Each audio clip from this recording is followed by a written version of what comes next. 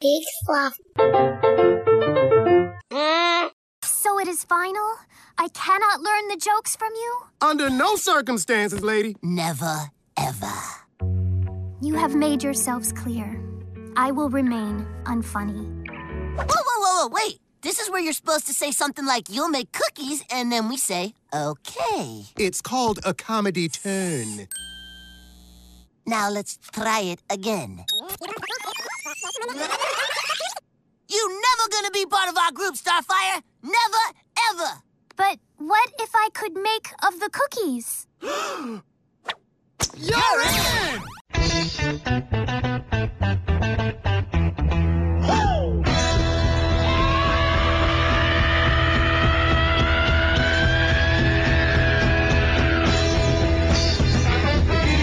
Giddy up, ride that funky pony.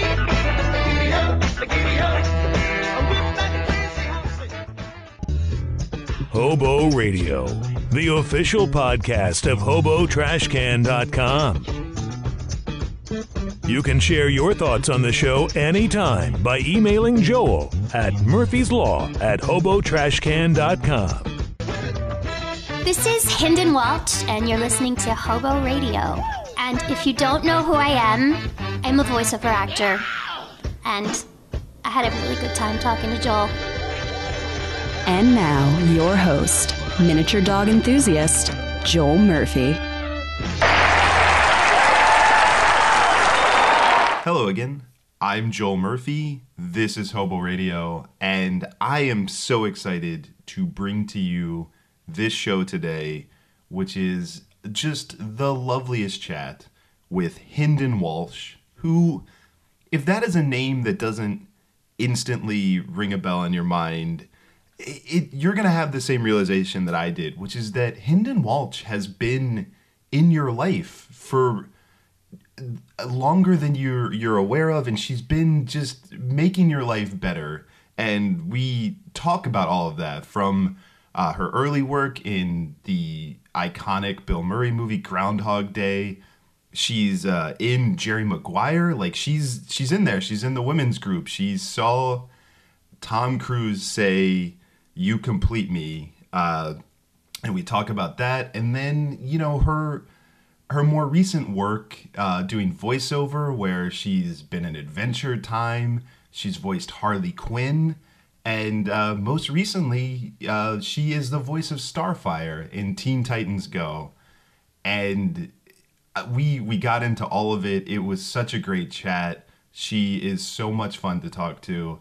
And, you know, secretly, I have to admit, my favorite part is getting to hear her do the voices, you know, which is always such a treat, which you'll get to hear some of that. And she's just such a wonderful person that she invited Molly and I over to her home to interview her. We got to meet her husband. We got to meet her brand new adorable puppy. And it was just such a wonderful experience and a really great interview, which I think that you guys will really love. So without further ado, here's my interview with Hinden Walsh.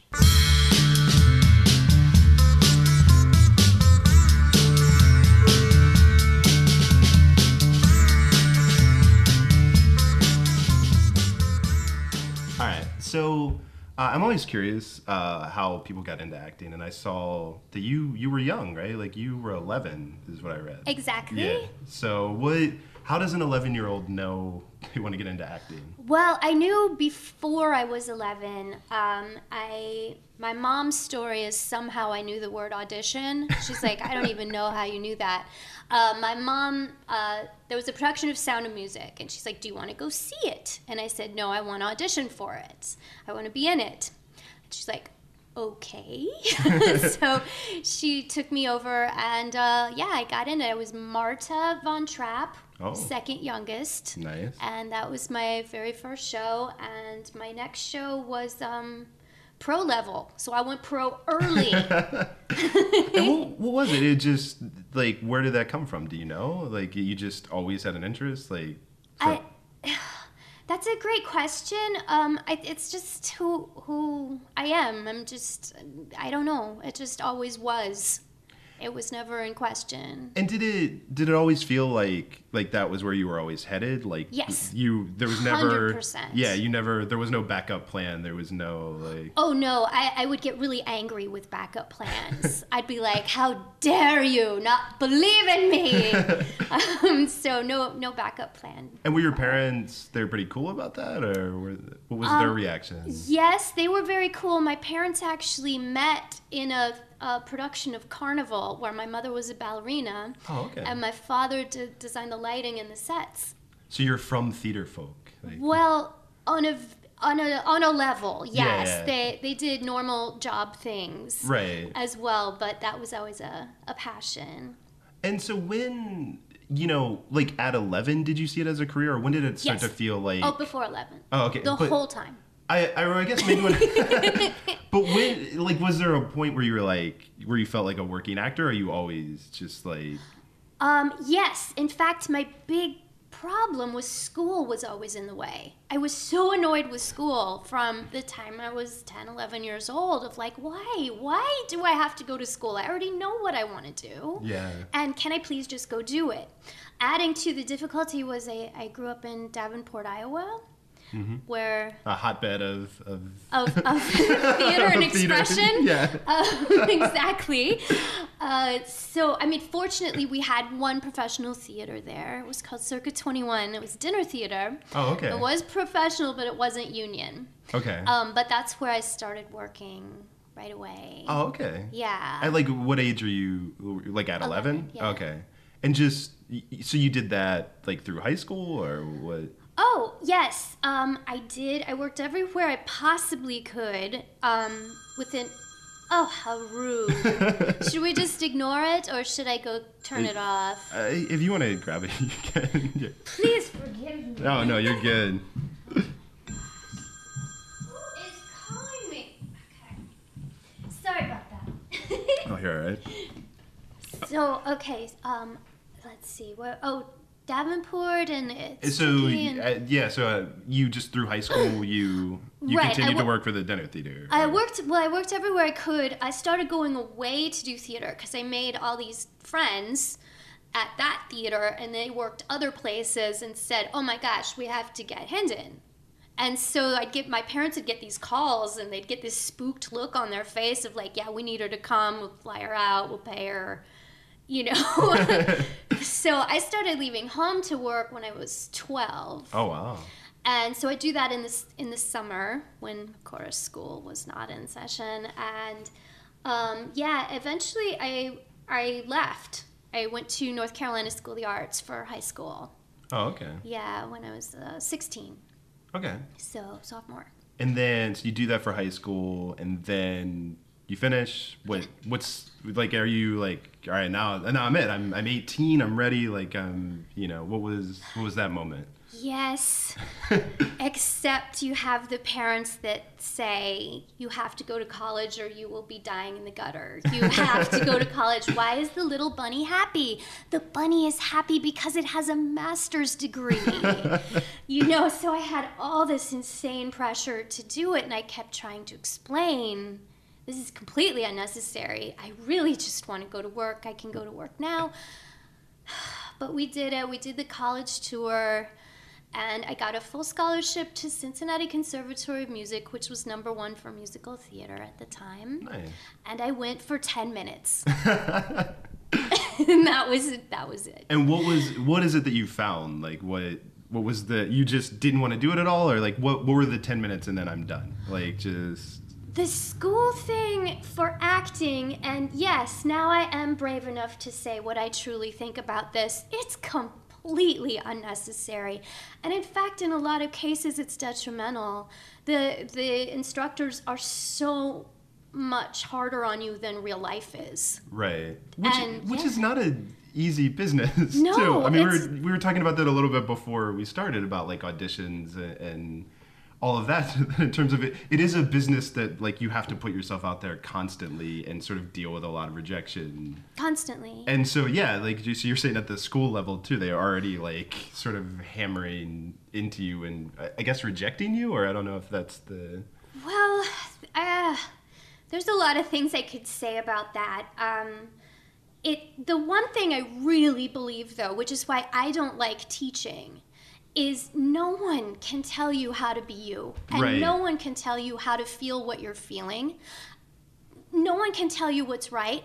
No one can tell you what's going to get you cast. right Nobody. yeah Because it's not the same people casting everything. well yeah and I guess that because it's not a science it's an art like that's the Yeah. whole thing so there's not like an empirical way to there's different stuff that works for different people Right. And then the school format is so designed to be there's a right way to do this and a wrong way to do Right. this. And that is completely not applicable to acting ever. And it took me, not too long to get away from that. But the more I was away from it, the freer, the better you become, the more you feel free to experiment. And for me, that always came easiest in real life. Like, Yeah. I'd audition for teachers, and they'd be like, I'm sorry, you're not good enough for our school. And then I'd audition for, like, Paramount Pictures, and they'd be like, yes, bring it. So, all right so the school thing you realize quickly that's not for you right. then what And to the credit of the dean of drama there, he said, I'm surprised you stayed this long. I'm like, thank you. He's like, go work, Yeah. All right. Thank you. So all right so then you're free Like, Free. and then what Free! I went to Chicago, the city of happiness. I moved to Chicago. and is this like you packed your car and went to Chicago did you have like what was nothing waiting for you in Chicago like you just went out there or I had a friend that Okay. was going to be my roommate that I knew from doing summer stock okay at Little Theater on the Square. okay And we're still friends. Marky, I love him. oh nice We were roommates for life. And I had that, and my insane true story of moving to Chicago. Yeah, and with stuff in my car, and I'm moving in. The reason I truly moved to Chicago was I went to one of these big cattle call auditions for theater where, do you know those? All these Yeah, different yeah. theater companies come. yeah it's You a get way to 2 audition a lot minutes. yeah And then you walk down the hall, and every theater has a sheet of who's called back. And boy, was that fun. It's like that one, that one, that one, that one. And there was one sheet that only had 3 names on it. And I looked, I was like, what is this? And it was Jane Brody casting. I'm like, what? I don't even know what that means. Is that a theater? Like, what is that? And I went, and it was this amazing woman who's one of the big Jane casting directors.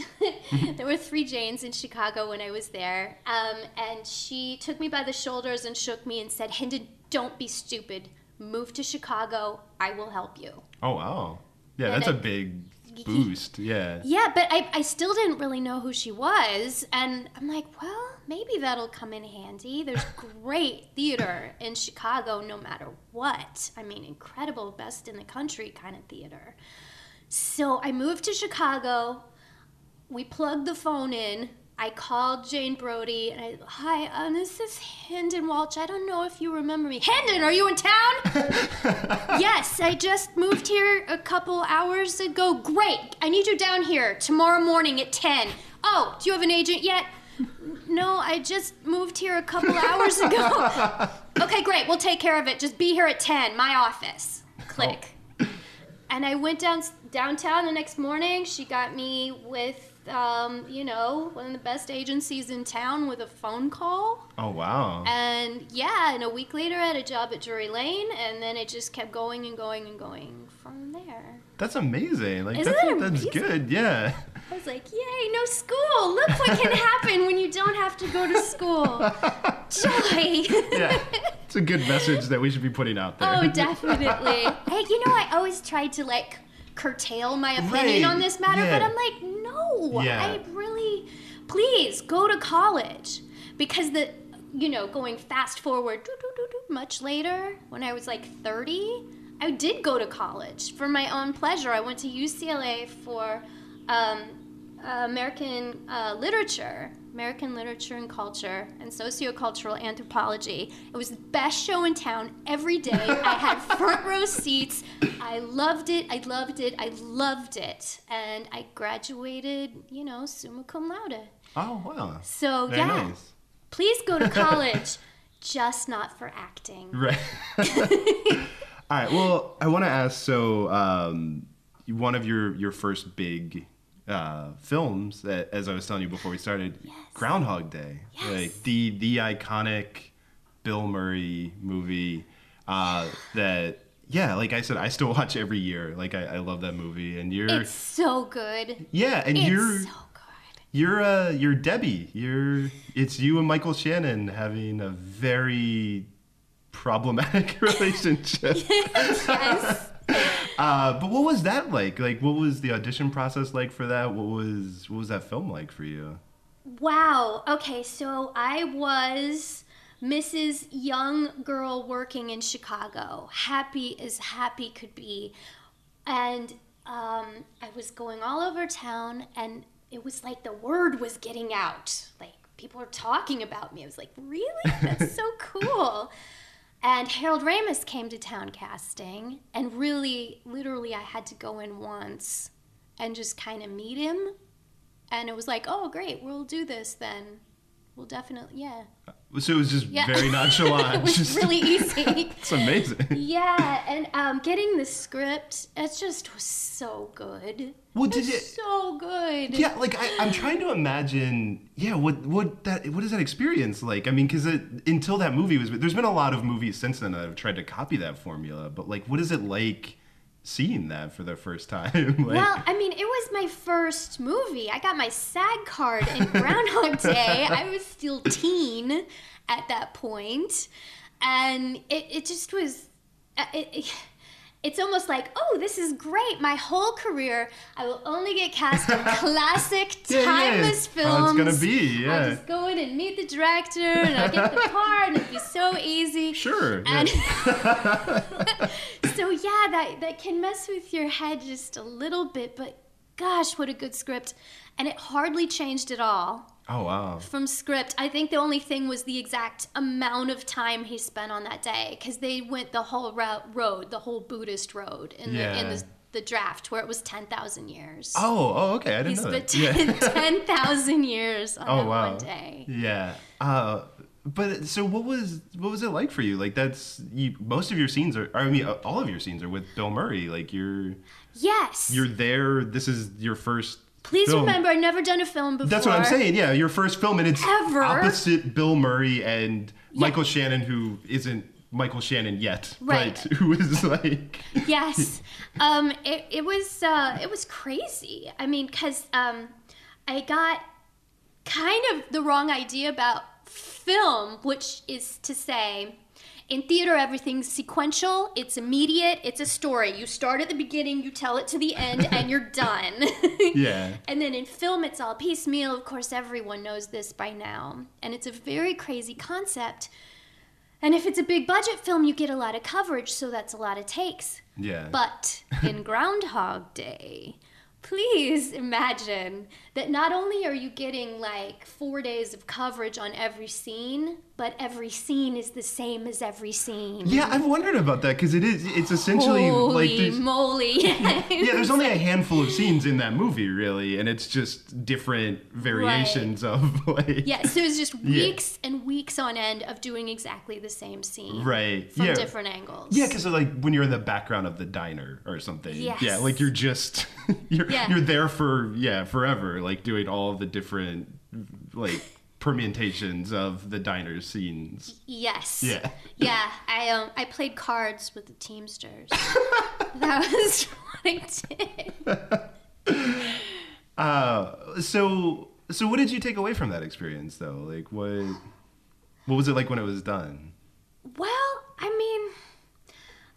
mean, we'll talk about this more when we start talking about VO, but it's like, it was really hard on my patience, to be in the same scene every day, Right. eternally, Yeah. with nothing explained, because that's the other part that happens when it's your first movie. Oh, yeah, Do they're you not gonna think take the anyone's going to time tell you to- Yeah. what's happening or Yeah. why? No. Yeah. Or what you should do. It's like, should we be improvising here? Should we be talking here? Should we be completely silent? I don't know. I've never Right. done this before. Yeah, and you almost don't want to stand out. Like, you don't want to, you just want to be doing the right thing, but you don't want to ask, you know, or like. Right. Oh, you can't ask. Yeah. It's a room full of actors and Yeah. Bill Murray and Harold Ramis and a full crew. And yeah, you can't ask. So you just sort of figure it out as you go. Well, and then too, the last thing I guess I want to ask about that film is like I said, it's a movie. It's going to be on TV every year. Like this movie will outlive you. Like, Yes. yeah, I mean, it's there. It's in the culture. Like, what is that like to just have you pop up every year? You know. Well, it's weird and it's great. And it's just, boy, does this sound like a line, but it's true. It's an honor to be part of such an incredible piece of cinema history, Yeah. which is the God's honest truth. And how lucky, how blessed I am to be able to, you know, have that be my first movie. And it's such a fun character too. Like, I feel like outside of the repetition, that would be fun to play the dynamics of your relationship and like you guys, just the I don't know. I always just hear you in my head getting very excited about WrestleMania tickets. And Well, that day, okay, again, nothing is explained to me. Nothing.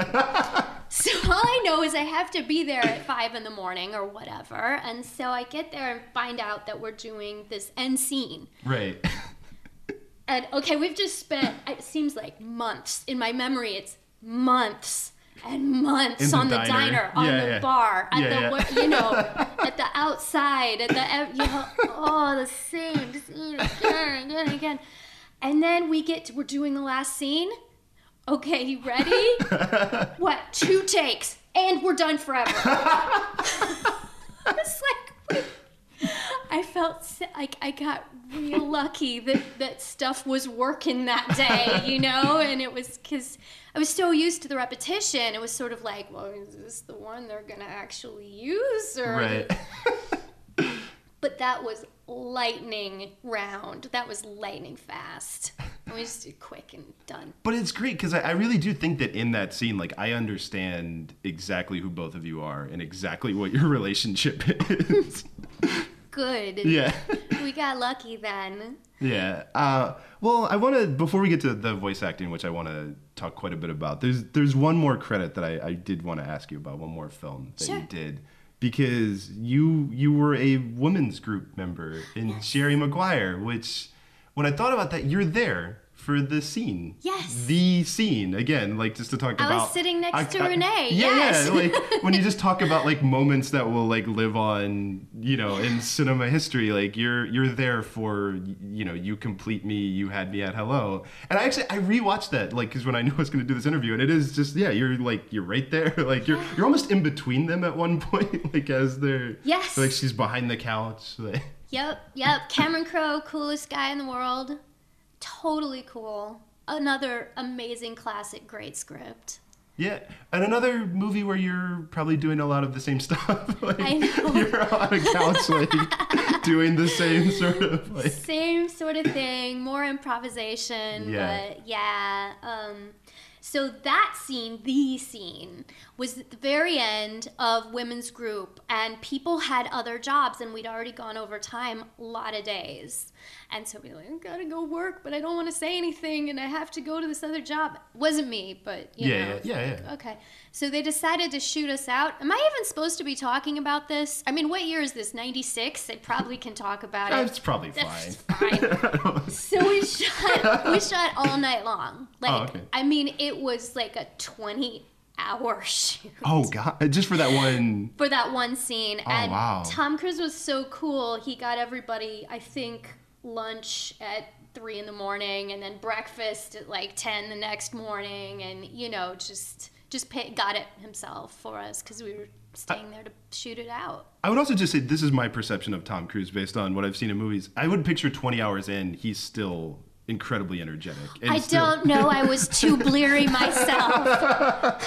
I just imagine him 20 hours. He's still like it's the first take. Like, all I remember is that I heard like, lock it up, speed and rolling and action, and I'm like laying on the couch with my head up. They're shooting in the other room, something in the kitchen, I guess.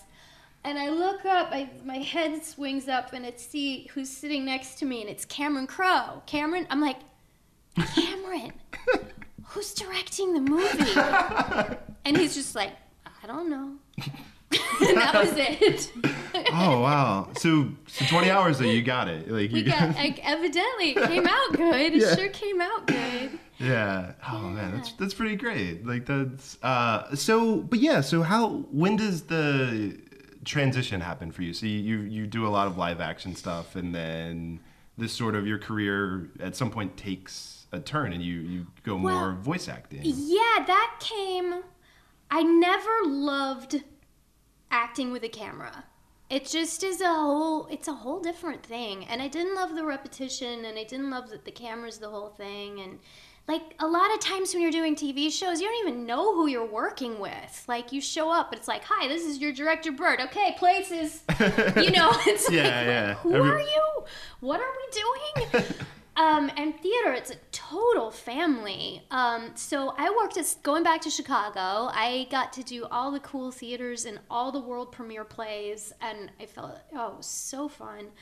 And I was at Steppenwolf, and the show I was doing at Steppenwolf was called The Rise and Fall of Little Voice, and I played Little Voice, and it moved to Broadway. So I got to move to New York with starring in a Broadway show, so that was pretty cool. Yeah. And it just, because I was doing what any young actress would do. Look at me, woo, look at me, let's take every job, let's do every audition, let's do it. And it started having an effect of attention and fame-ish.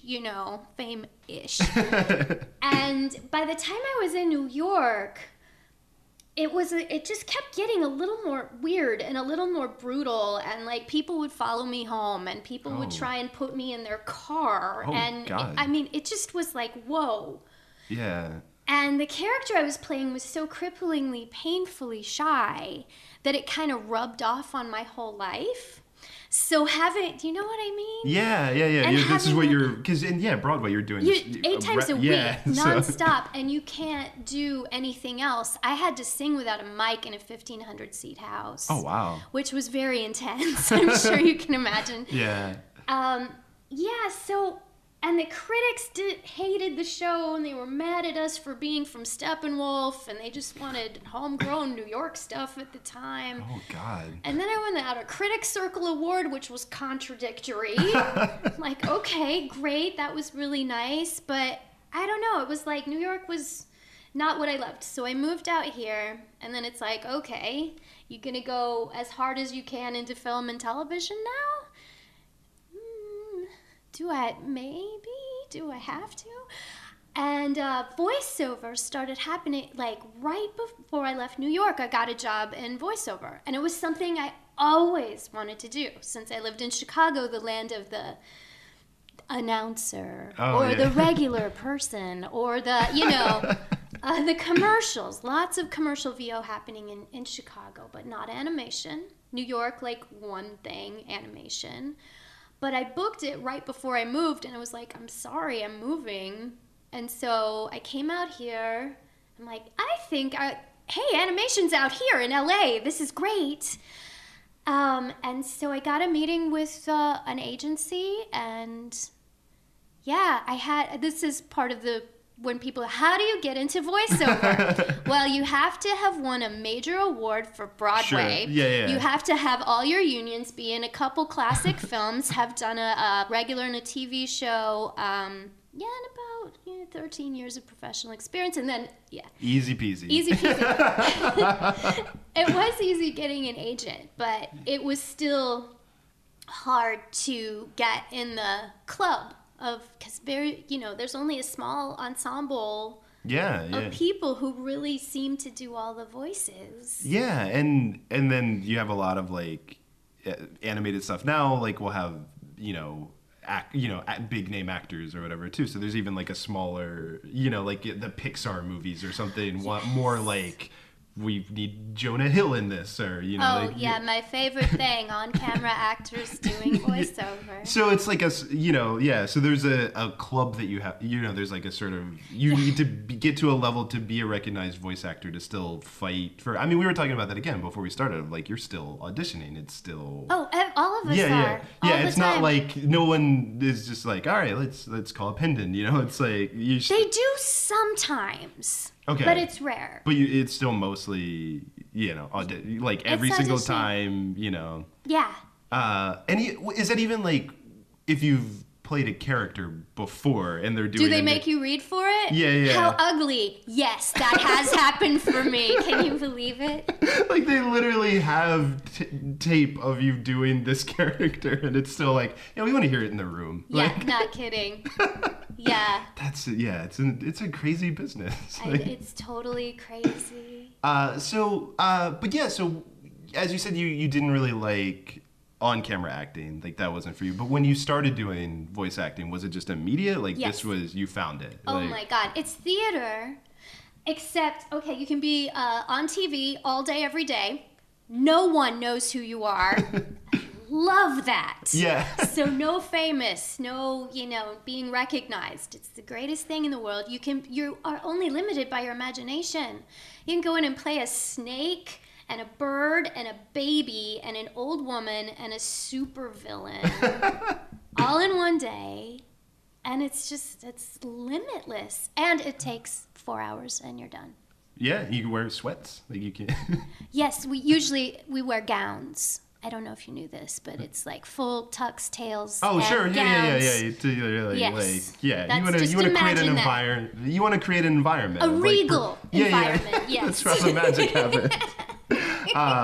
And so in general, this is my understanding, but please tell me if I'm wrong. But it's like when you audition, like you maybe get a description of the character, maybe a drawing of the character, and then it's just Right. what you make a decision of like how they should sound, or like you kind of create the character, or what. Yeah, sometimes you get a drawing, sometimes you get a paragraph, sometimes you get both, sometimes neither. And So what is the neither? Like what? Well, you get some lines. Okay, and it's just. And it's say 7-year-old boy. Okay. And that's it. Yeah. And then it should say after that, good luck. Right. Like, you have no idea what we're thinking. Right, and it literally they're gonna listen to that and go like, "Oh, she's wrong for this." It's Yeah. like wrong for the thing we didn't tell her what we wanted. Right. Like, Well, you just have to guess. And Yeah. usually you have a lot of people are making the decision, like a group of people, Right. executives, creators, writers, directors, artists. Everybody is making the decision together. So going back to no teacher can tell you how to get cast. Right. How are you going to take those 7 people? Okay, they don't even know what they want. They certainly don't agree on what they think it should be. Right. So your best thing you can do is know yourself and just go with your instinct. Just go with your gut. Yeah. And if it's funny to you, it's probably funny to somebody else. Well, yeah, I've definitely heard a lot of those stories too, where it's like the person that will get cast in these roles is the person who just did something completely different. Like everyone tried to do what they thought they wanted. Oh, right. There is no what they want because Yeah. they don't know.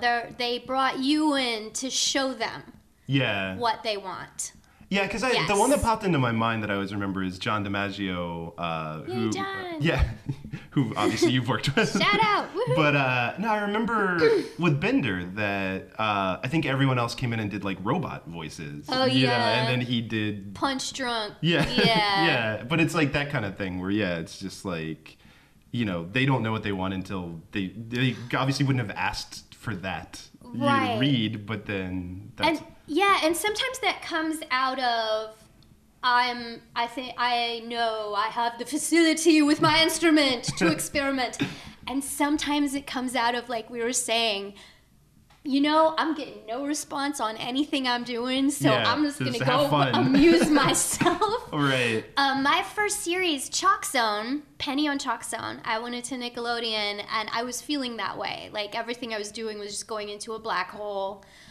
And I got the picture of this little girl. Do you know Chalk Zone? I don't. It's late 90s Nickelodeon. I used to watch Molly knows Chalk Zone. So she's a little nerd girl. She's got glasses, cat glasses, and a turtleneck, and a plaid skirt, and her mouth is all the way over on one side. And so I'm like, okay, I'm going to do something with that, because why not? And so I went in and I just said, hey, Rudy Tabooty, what do you think of this? And I got it. Yeah. But it was like, really? You guys responded to that? That was, okay. yeah, that's what they wanted. Awesome. I wanted to ask a bit, obviously, about Adventure Time. Yeah. So, what was that audition like? Like, what, how did that come about? That audition was great. I was already a fan of the short that had Abraham Lincoln on the moon, on Mars, on the moon, on Mars. Which one? Oh, God. On some planetary body. Yeah. I'm and like... it was amazing. Yeah. Like, this is genius. This is going to be galactically huge. Oh, my God. I want to be a part of it. Yeah, and it definitely seems like a just fun environment to be in. Yeah. That show is so brilliant. I would be a fan of it if I weren't on it, for sure. It's so smart and so creative. And so I got to go in on Callback Level was my first one. I went into Cartoon Network because it was kind of in the club. See, benefits, woo! And you All get called the years in. of experience. And if you're there in person, instead of doing it in your home studio where you just have to guess, you can look at people, see what they're reacting to, and then they can say to you, right, why don't you try it like this? And you go, sure. And then Crazy you do it like concept. really easy. That's an easy adjustment. Yeah. So yeah, I went in, I loved PB. The sides were hilarious. I swear they were something about, she was living with Ricardio in an apartment, and he, and I had to like at the end cry, just as she cries.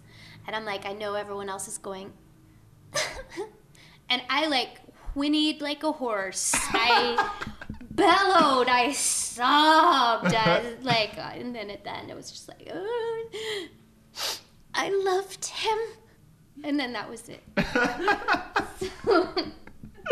Oh, it's so great. Like, no, and that, that's just such a fun show. Like, I'm glad that you, like, I can see you light up, like, when you talk about it. Like, I'm glad that it is as fun to make that as it is to watch. Yes. It's just, again, with the classic projects, I think I made some rule at some point that I really only do, like, classic shows and movies will be around forever. Yeah. Yeah. It's a good choice. I don't know why everyone doesn't do that. Yeah, it's so easy. Well, I wanted to ask you a bit about your DC Comics voices that you've done. You've done a number of them, but I think the two big ones, obviously Harley Quinn. Yes.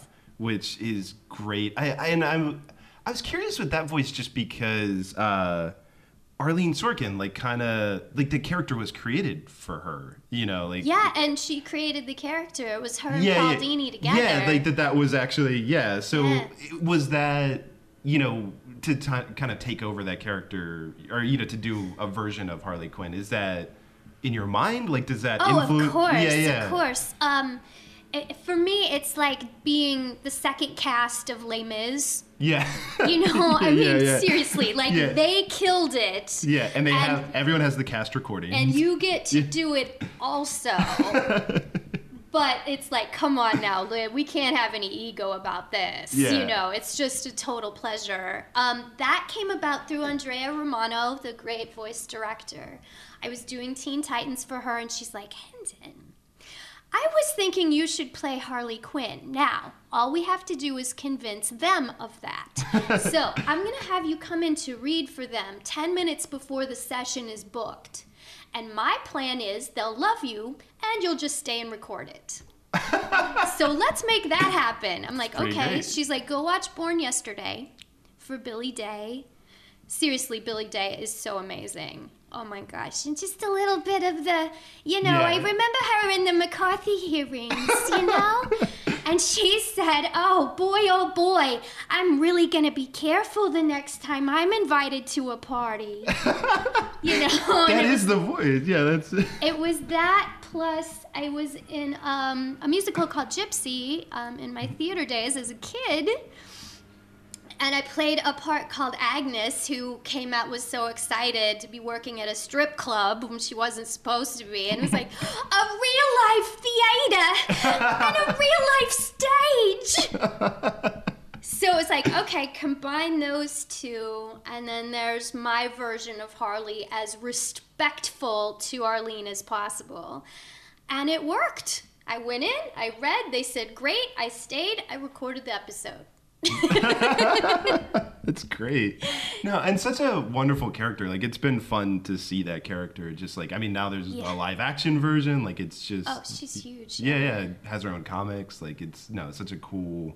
Just to see it blow up. But I wanted to, of course, ask you about your other, DC Starfire. Like, you've done Starfire like a variety of ways. Iterations, yeah. So I guess I'm curious about that, because there was sort of, I don't know if serious is the right word, but the more like action adventure, that's the great word for it, version, and then it's evolved into the amazingly delightfully silly version of Teen Titans Go that we sort of now have. Yes. But yeah, so I was just curious about, I guess, maybe the various Starfires, or like what it's been like for you to.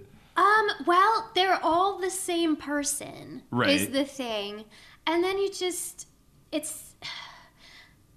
animation. This is another reason I love VO so much, is that it's a collaboration. Utterly. It's not, it's all about me. Look at me. It's all me. No, it's like every part that is played is, he or she who draws it, and he or she who writes it. And as a series, we all start feeding each other. The writers will go, ooh, I loved it when she did that. I'm going to write her some more of it. And, if it's played by somebody else, it would be an entirely different character. Oh, yeah, of course. But it's all, and if it was written by somebody else, same. Right. Or drawn, same. Yeah. And I love that interaction. So Starfire in the beginning was such a short audition. It was just like a couple of sentences about Starfire going to a movie, her first movie ever with Robin. And she didn't understand that was a movie. Yeah. And all I remember is, oh, Robin, that pretty girl needs our help. Kind of thing. And that was really it. And Andrea had Tara Strong and I come in and read for both parts. Oh, okay. She told me she cast Teen Titans as people she'd really like at a great dinner party. And people she'd really like to be together. Yeah. She would enjoy working with for the next 5 or 6 years. And so that's how we were all created as an ensemble, with that intention in mind, that we all have something very different to bring and we'll all get along great. And both turned out to be true. So Tara and I, she was like, I want you two. I don't know which part it is for who. I don't really care. They'll pick, and I just want you two. So that was how that.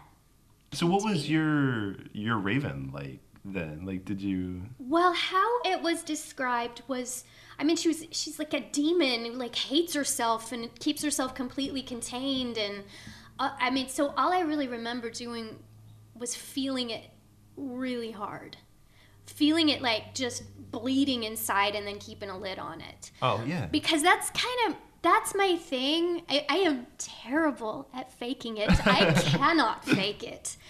I have to really feel it or it doesn't come out. So anyone thinking VO is just making a funny voice, no, you have to really act it. What was it like to get to go from the more action adventure Teen Titans to Teen Titans Go? Like, just tonally completely different. It was very surprising, and we all had to kind of get used to what was happening in the beginning, because we're like, wait a minute, Robin wouldn't do that, Starfire wouldn't say that. Yeah, no, there's definitely a lot of like I don't even know if there's a lot of consistency in the show itself in terms Oh, of. there is now. Yeah, Once yeah. they started having us all die during the show, we're like, wait a minute. Yeah. And when that first happened, I had the idea that Starfire should speak over the credits and go, "Hello, friends. Please do not be alarmed. The Teen Titans have not perished and shall return next week." And Kari Payton, who plays Cyborg, was like, "Hey, let's record it. Let's record it. Let's do it." But they were like, "Nah, they'll get used to it. You know, the audience will get used to it. This is how we roll now." And we did get used to it, and we did see what started happening. Because again, as you go in a show, it's all collaborative. It's all feeding each other, and that the 5 of us get to work together is such a dream come true. It was the nicest phone call I've gotten in the longest time. Please come work with these awesome people again. And you have a movie coming out. We have a movie coming out. Okay, I want everyone to go see Teen Titans Go to the Movies starting July 27th, 2018. Please go see it 9 times. That's all I'm asking. 9 times. That's reasonable. I think that's it's totally entirely reasonable. reasonable. It's a single digit and it's totally entertaining. Is there? I'm sure you can't say much, but is there any thing that you can give people like to? Like, Gosh, where is the Warner Brothers security person? Because we were told for so long to not breathe a word. And then we just did this press packet. They asked us about the movie, and we all immediately looked to our handler like, "Are we allowed to say anything? Is somebody going to, tackle us to the ground?" They're like, "No, please, talk about the movie." It's super funny. There's super fun songs. I am not entirely sure how, I don't know yet what, I can't remember. I've been doing it in pieces, so Sure, I'm not entirely sure what's going on with it. But it's a living document, like the Constitution. It's exactly like the Constitution. And it will come together. What we've done has been really funny so far. That's awesome. No, I'm super excited for it. I can't wait to see it. Okay, so what I really need to tell you, Okay. and everyone listening, is the secret to Teen Titans Go. Okay. Because there's a little controversy of how dare you do the show this way. Which, first of all, disclaimer, I have zero power to do any show anyway. Talk to Warner Brothers. And the secret to Teen Titans Go is its high satire. Oh yeah. It's high satire, and that the writers are so good at it. And if you think it's dumb, it's not. It's really smart. No, there's a brilliant sort of improv mentality of if this is true, what else is true? I actually earlier before we came over, we were watching the Waffles episode where it's just where Cyborg and Beast Boy are just saying waffles over and over again, right. and it's just the heightening of that it just starts out as a silly thing, and then that's what saves everyone, and it's just, and then what gets them to stop is once everyone else on the team realizes, oh, if we just say waffles we could defeat the villain, right? And then they're like, oh, this is done now, this isn't cool anymore, right. Now, And that's a really early one. They've gotten so it's just smooth, the high satire. For example, one of my favorite episodes, which was, I think it's called Finally a Lesson, or At Last a Lesson, and the network note to the writers was, can't they just learn something? And so they wrote an episode that they do learn something, and the information is good. And what they learn is how to invest in real estate for profit. That is my favorite reoccurring theme in all of entertainment of when a smart just funny writer gets a note and just uses that as Here you go. yeah, this is exactly what you asked for, right? Yes. I am the biggest fan of that. Yeah, make the Titans become slumlords. It's ridiculous. No, I that makes me sad that you get that response though, because I love the tone of the show so much. Glad to hear is that. Yeah, it's and I watch all of the DC stuff. I love DC Comics stuff, but I've never seen anything different, and I think that's what I liked about it is that, and there's always room for that, like with these characters of, like you can see that with Batman of like there's 60s Batman and there's, Ben Affleck Batman and there's like everything in between, like there's always room for, like you said, it's the same character, just but in a different setting. And I think, and to glorify my cast just a little bit more, oh my gosh, it's like we did all these seasons of action adventure. And everyone was great. Yeah. And then they totally rebranded it as this crazy, wacky Looney Tunes kind of more influenced thing than anything else. Yeah. And it turns out we're all amazing comedians. Well, right. Yeah. I mean, there's such a... but that is such a smooth transition. That's why I was fascinated by it. It is seamless that you guys were all the exact right people to do this show. No, I can't say enough good things about the show, seriously. Oh, good. Yeah. Well, there's oh God, am I allowed? I'm sure I'm not allowed to say this, and I will be hunted down after this is over. But I'm gonna say a little bit. I'm taking that chance with you. Okay. All right. There is something that is coming out that will make fans of both shows very happy. Oh. Oh, now see, I didn't say that much, did I? You didn't. You said nothing. I said nothing. I don't think we were...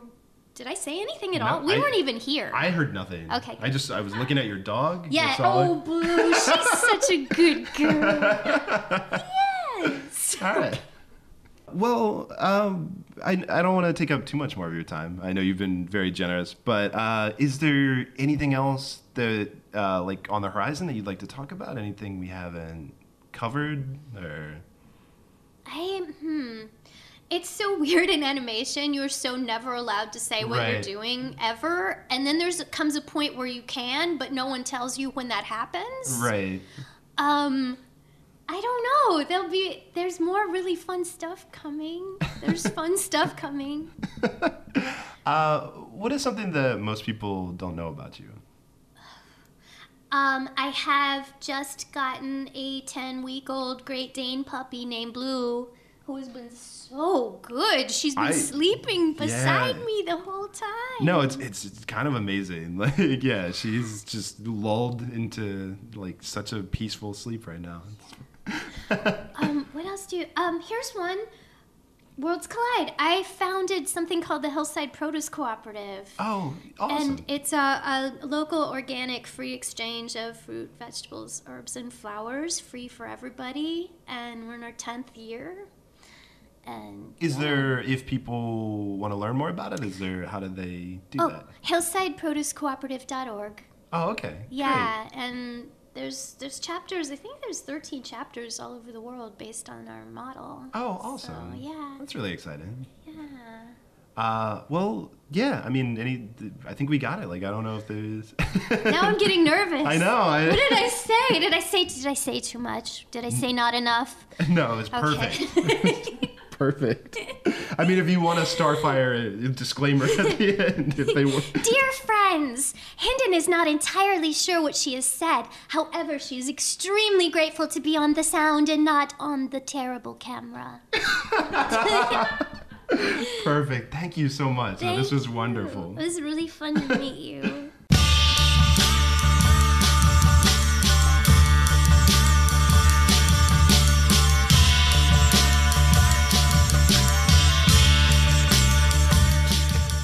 What did I tell you? Such a great chat. Such a wonderful time. I hope you guys enjoyed it as much as I did. And if you did and you want to keep this party going, go to hobotrashcan.com, go through the archives. We have so many more interviews with voiceover people. If you want to listen to H. John Benjamin from Bob's Burgers and from Archer, or Chris Parnell, who is also on Archer, who also is in Rick and Morty, or Dan Harmon and Justin Roiland, the creators of Rick and Morty.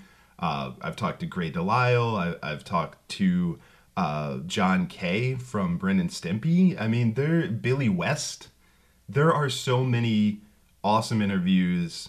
Hobotrashcan.com or Hobo Radio on wherever you subscribe to podcasts, and check them out. And, rate us, review us, do all of those wonderful things. And also come back and check out the show with me and Lars, where we're just being goofy and talking about pop culture. But, you know, that's going to do it for us this week. So remember, kids, question everything. Hello, it's me again. Your help couldn't hold me down. I'm back and smiling for what's to happen next. I think it's time you call your guy.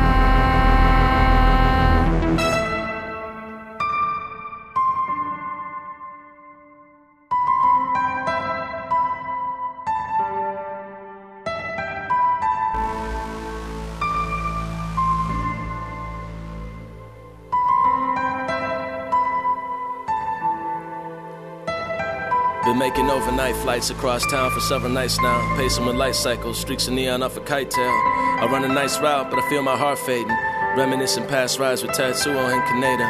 Yeah, and before we meet the maker, one of these nights, you find out what you're made of. You can fight it till your last breath collapses, or accept this is you and let them fangs out and abash it. I'm on.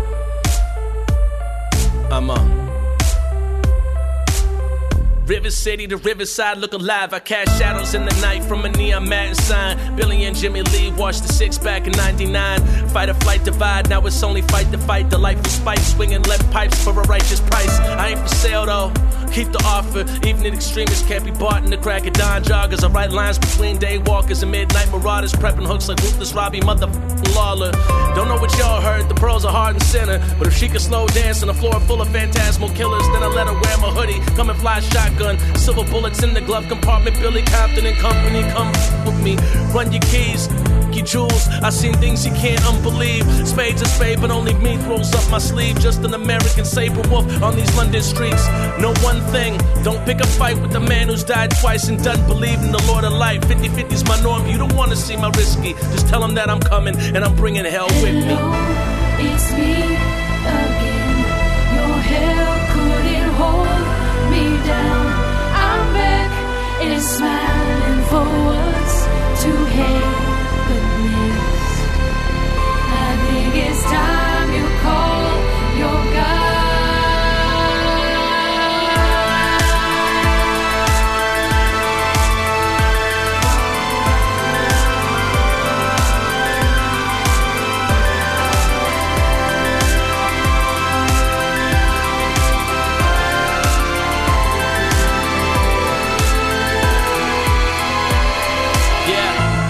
Nothing a full moon can't heal. Standing on the city landfill, sipping, stab, and kill. Nursing old wounds, catching new feels. It's just another day with the devil in blue heels. So I'm out.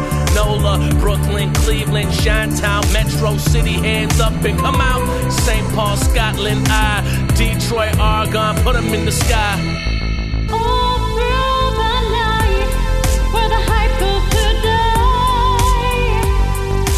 Danger and travail used to hurt. While I'm out running my ghost up, walking through the wall. Ooh, burning down. The voice of my damage with a tune next to fading now. I wouldn't have it any different than what it is right now. Just a clean in the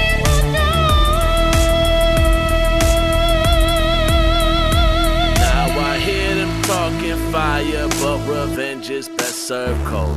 Yeah, I'm always new to town, vagabond, ninja scroll. Now the Belmont's on vacation, I think you might wanna leave.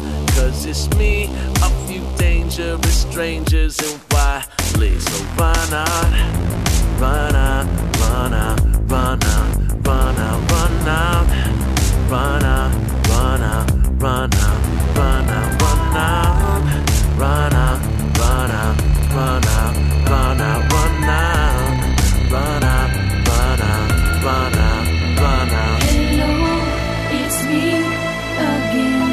Your hair couldn't hold me down. I'm back and smiling for what's to happen next. I think it's time you call your guy.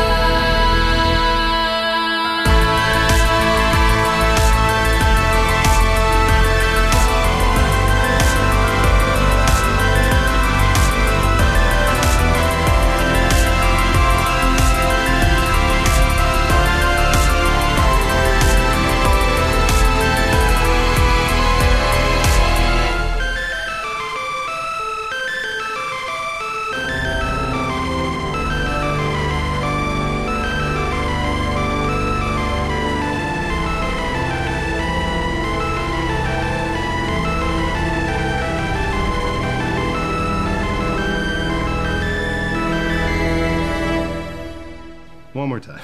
Hello, hello, hello. That's much better. All right. Awesome. Cool. All right. And I want to there. Okay. I want to be able to see your face. Oh, that sounds nice. Yeah, right. Hobo Radio is a production of HoboTrashCan.com. If you enjoyed the show, please rate or review it on iTunes. Hear more great shows on the Peak Sloth Podcast Network, like this one. Hi, I'm John Bennett. And I'm Patrick Stork. And we are the hosts of Expert of Nothing, a live game show where we bring 6 contestants up to talk about a pre-selected topic, and also to flash a topic that they have no idea what it will be. A completely unscripted debate by experts making it up right on the spot. It's sort of like a bar argument meets TED Talks. More facts than a Texas textbook. It's like the Mabel Memorial March Madness every month. You can get our podcast every 2 weeks on the Peak Sloth Network. You can get our live shows every month at the Wind Up Space. Alternative facts, we got them. We invented them.